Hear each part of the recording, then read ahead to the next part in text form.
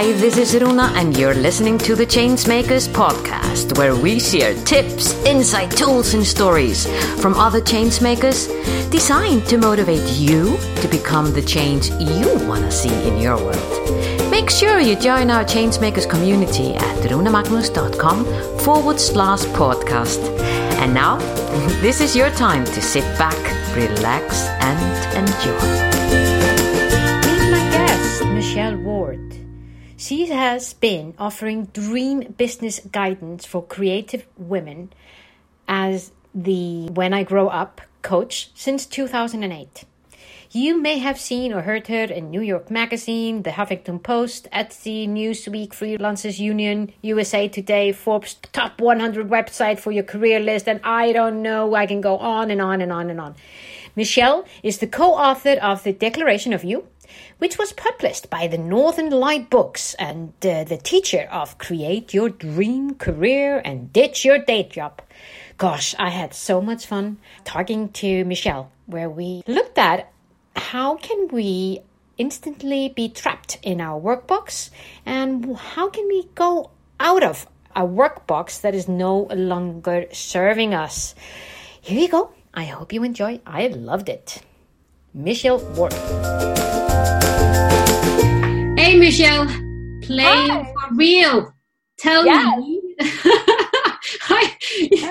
When I was preparing for this interview, I was just thinking, my God, wouldn't it be amazing if every single one of us on this planet would go into every Monday with that mindset, I'm going to play for real.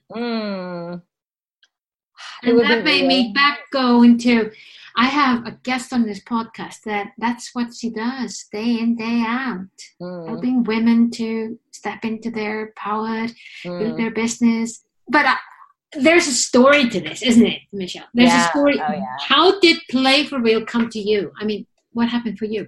Yeah, I mean, I come from a theater background, so I was one of those annoying kids when you asked, what do you want to be when you grow up? Since the age of, 6 or 8, I want to be on Broadway. I want to be on Broadway. And so I went to NYU. I got my BFA in musical theater. I worked performing on cruise ships. I worked off Broadway. I worked in the glamorous jobs and the not so glamorous jobs, mostly the not so glamorous jobs.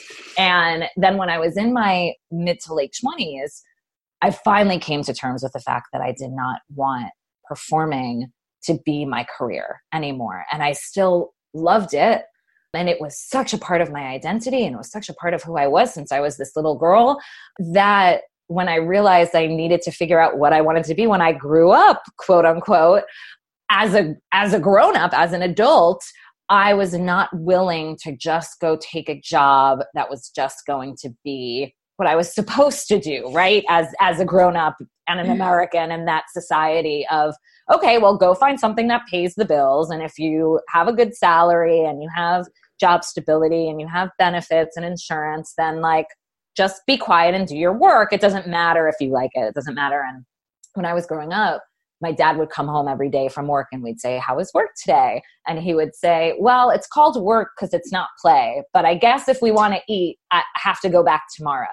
And I must have just rebelled against all of that. And I think it was because I tried to make my passion into my career for so long that it just wasn't acceptable for me to think of, okay, I'm going to go find a career. And I really wanted to find something that wasn't entrepreneurial. I wanted to find something, safe and stable and all those things that I know now are false. But at the time I didn't realize that. And it was not acceptable for me to find something that I wasn't interested in, that I wasn't at least remotely excited about or felt passionate about, or that would fulfill me. I didn't want to go and just, punch a clock for the next 40 years of my working life. So I named my business When I Grow Up, and I call myself the When I Grow Up coach. And it's interesting because I've been doing this now full time for 9 years. I'm about to celebrate my 9th entrepreneur anniversary, as I like to say. And I've been coaching for 11, and my business, mission and message and the offers has really shifted. But at its core, it's I always wanted to work with creative people on their career transitions, because I feel like they're just wasn't anyone that could help me in the way that I needed help, in the way that I needed to be understood when I was at that crossroad. And so now in 2019, I'm here to help highly creative, multi-passionate, super smart, very driven women discover, launch, and build their dream businesses. And I don't want to put a rainbow and unicorn and glitter all over everything and say, everything's going to feel like play all the time. And if it doesn't, you're not doing it right.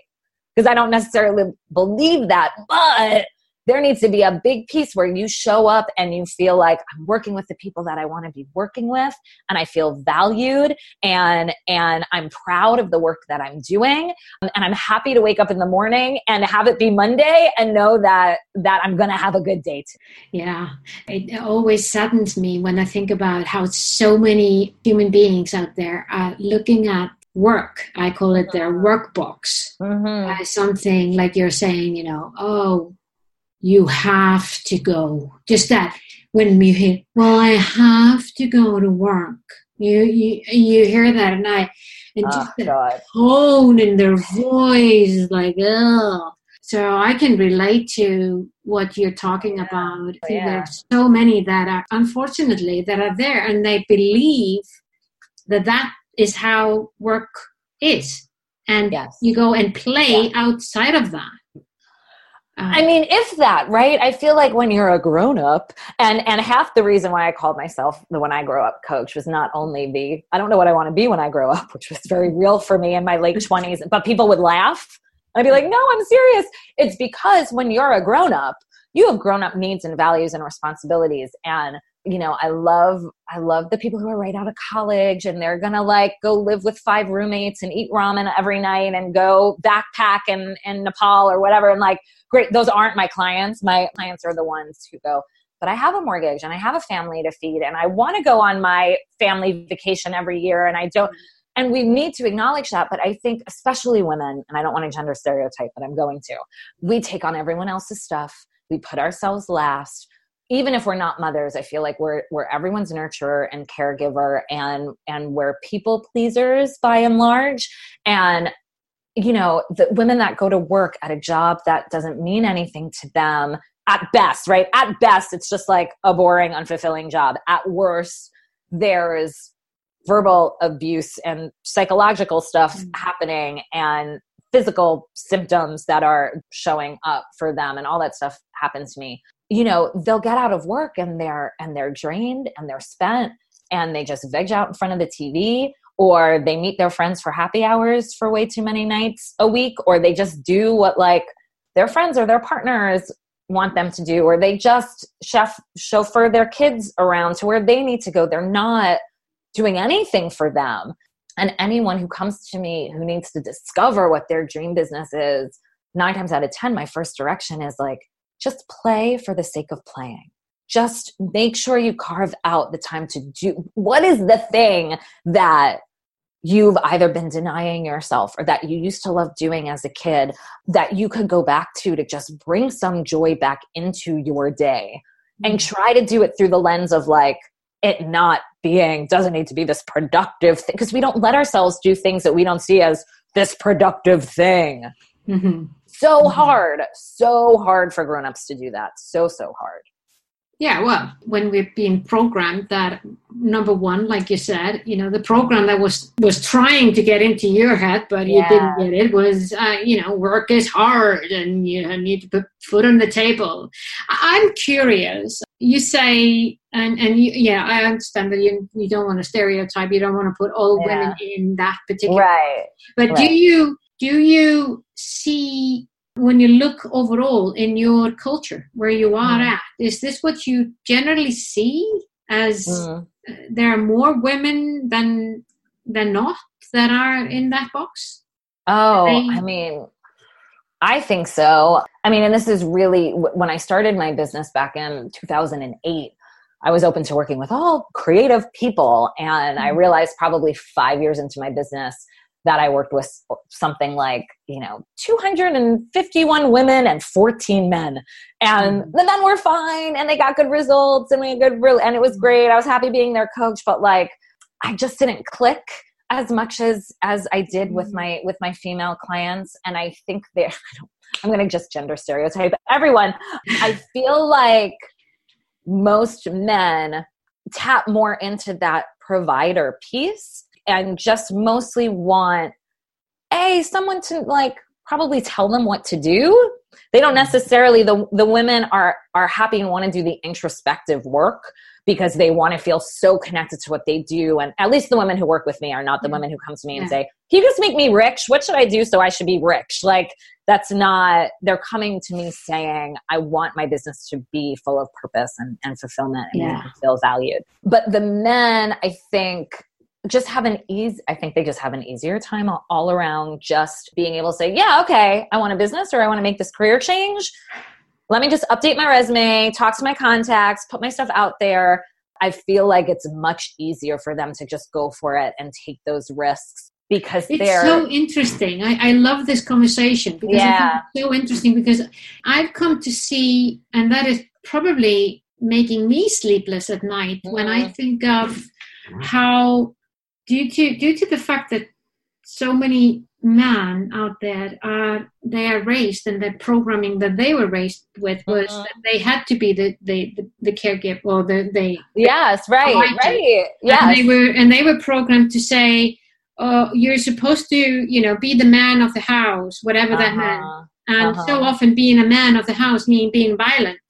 Right. And so I sometimes think, and I'm becoming to think about it more and more, that one of the things that have been happening in the world when it comes to women empowerment, and by the way, I've really worked on that field for more, decades. Yeah.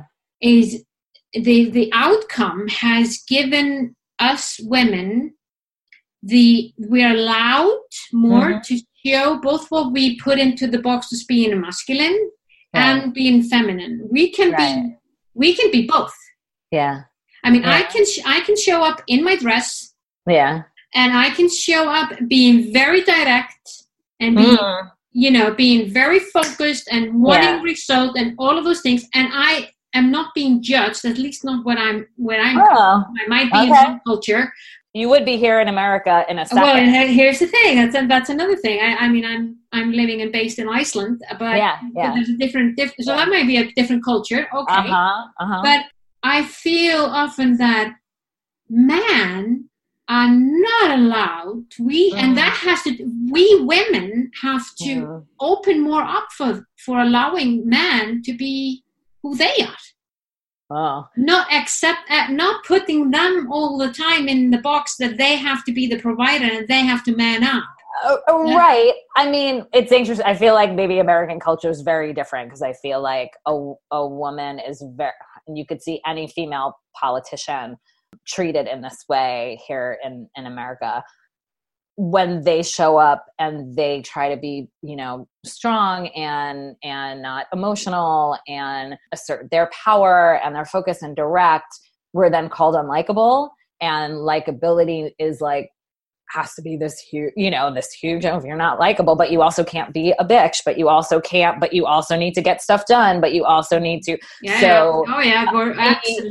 Yeah. So it's hard for me to say. I'm not going to take that away. No. Right. And it's hard for me to say oh yes, we should make more, we should make room for men to be. And of course, if men want to assert more feminine qualities and hopefully they're nurturing and they care about people's emotions and they don't hold someone being emotional against them and they're able to show emotions themselves. How wonderful would that be? Sure. Absolutely. Let's be more empathetic but I think it's for me, and actually I'm in a mastermind group with 4 other women. And as far as I know, myself and 2 of them are all the breadwinners in our family to the point where one of them has a husband who hasn't worked for about a year. And they have twin girls who are 5, and he's just taking care of the kids, doing the house stuff and whatever. My husband went freelance with his copywriting job, and he's worked in advertising for 20 years. I left to do this full-time 2010. He went freelance in 2013. And, at this point, he doesn't need to take very many jobs. He really only takes the jobs he wants to take. And that's so wonderful to be in that position. And the other friend of mine also has a young child, and her husband started a business a little while ago. And it's, you know, he's bringing stuff in, but not anything super substantial for them. But he just works when he wants and builds a business when he wants. And it's a business that he's, you know, really likes. And I think that's where kind of the change starts. And that's where the change happens, is within those family units. But at the same time, I know that my husband also wouldn't be happy if he didn't contribute at all to the family. And I don't think it's as much as I'm the provider and blah, blah, blah. But I think he, you know, he wants work too, because I feel like there's that piece of work does make you feel like you're, you know, a contributing member of society and whatnot. Yeah, exactly. So it's really more about having conversations with your own family about, you know, what do they want and need, and what's ideal for everybody, and what's, you know, the overall picture, and work towards that. And isn't that as well the space that needs to be in place for women to, for your clients to build their business, that they have that space and they have that support by their significant others? Yes. And it's hard. Not everyone does. I was talking to a client the other day, and she just said, like, my husband's just not on board. Like, he knows that I'm working with you, and he sees what the business is, and he sees me working on it, and he just doesn't quite get why I'm doing it. And he doesn't really understand it. He doesn't see where it's going.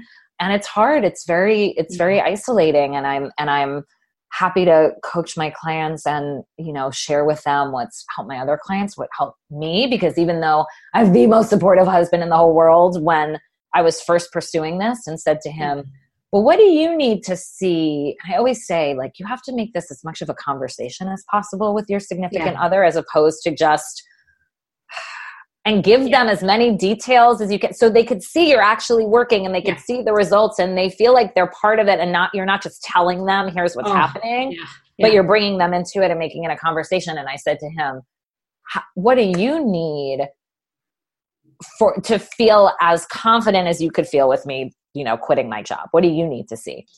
And his response was, oh, well, as long as you're making the same amount of money coaching as you are in your day job. And I was an executive assistant for a financial consultancy company in New York City. So there was a really nice base salary there, and I was making good money. And he goes, oh, well, as long as you're making the same money, then we know that you could quit.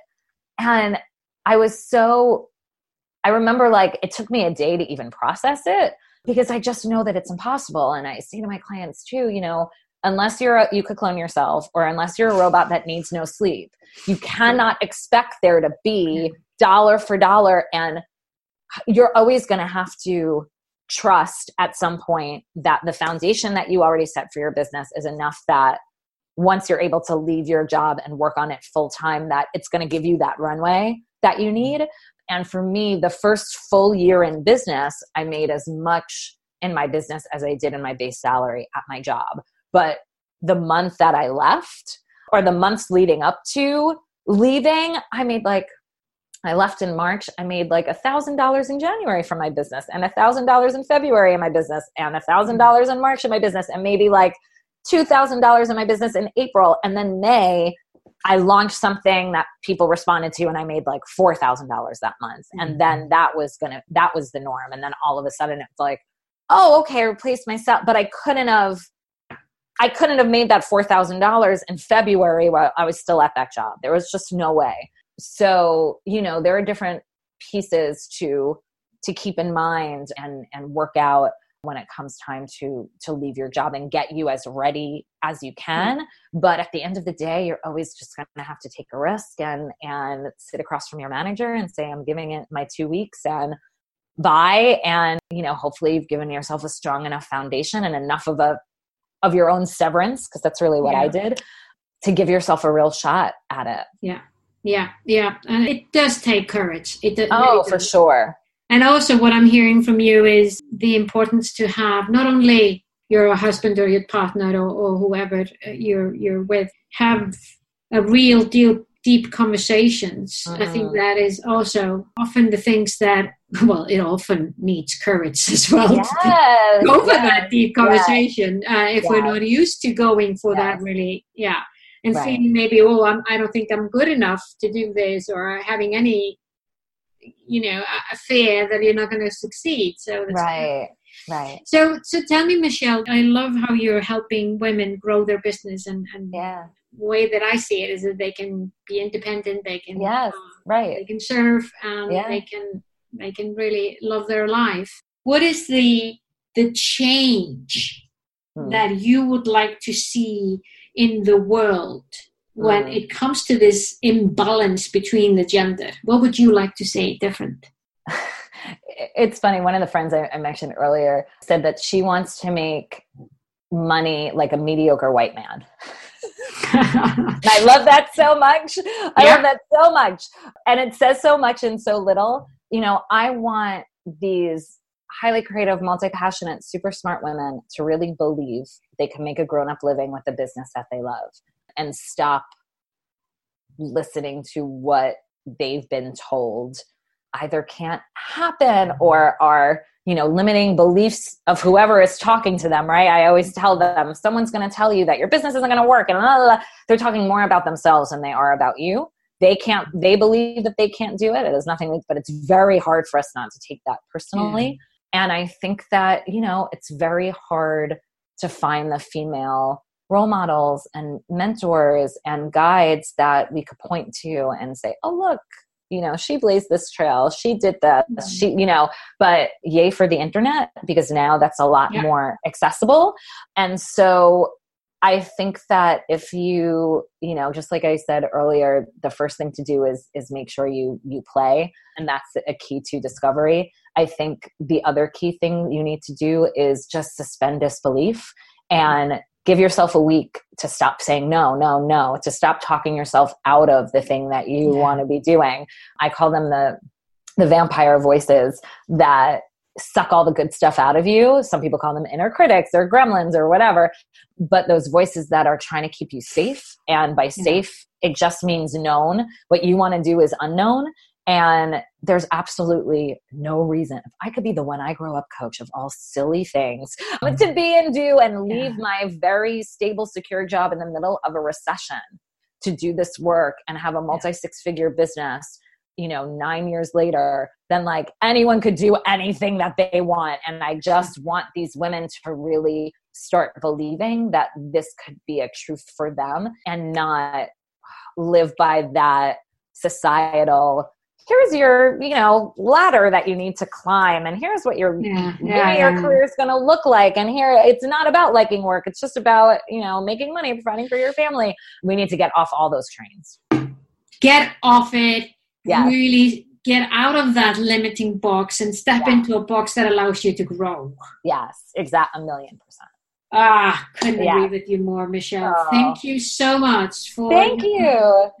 And to our audience, please go to runamagnus.com/podcast and find this episode where you can drill into all the details, how to get in touch with Michelle, and so you can find your inner child and start to play for real.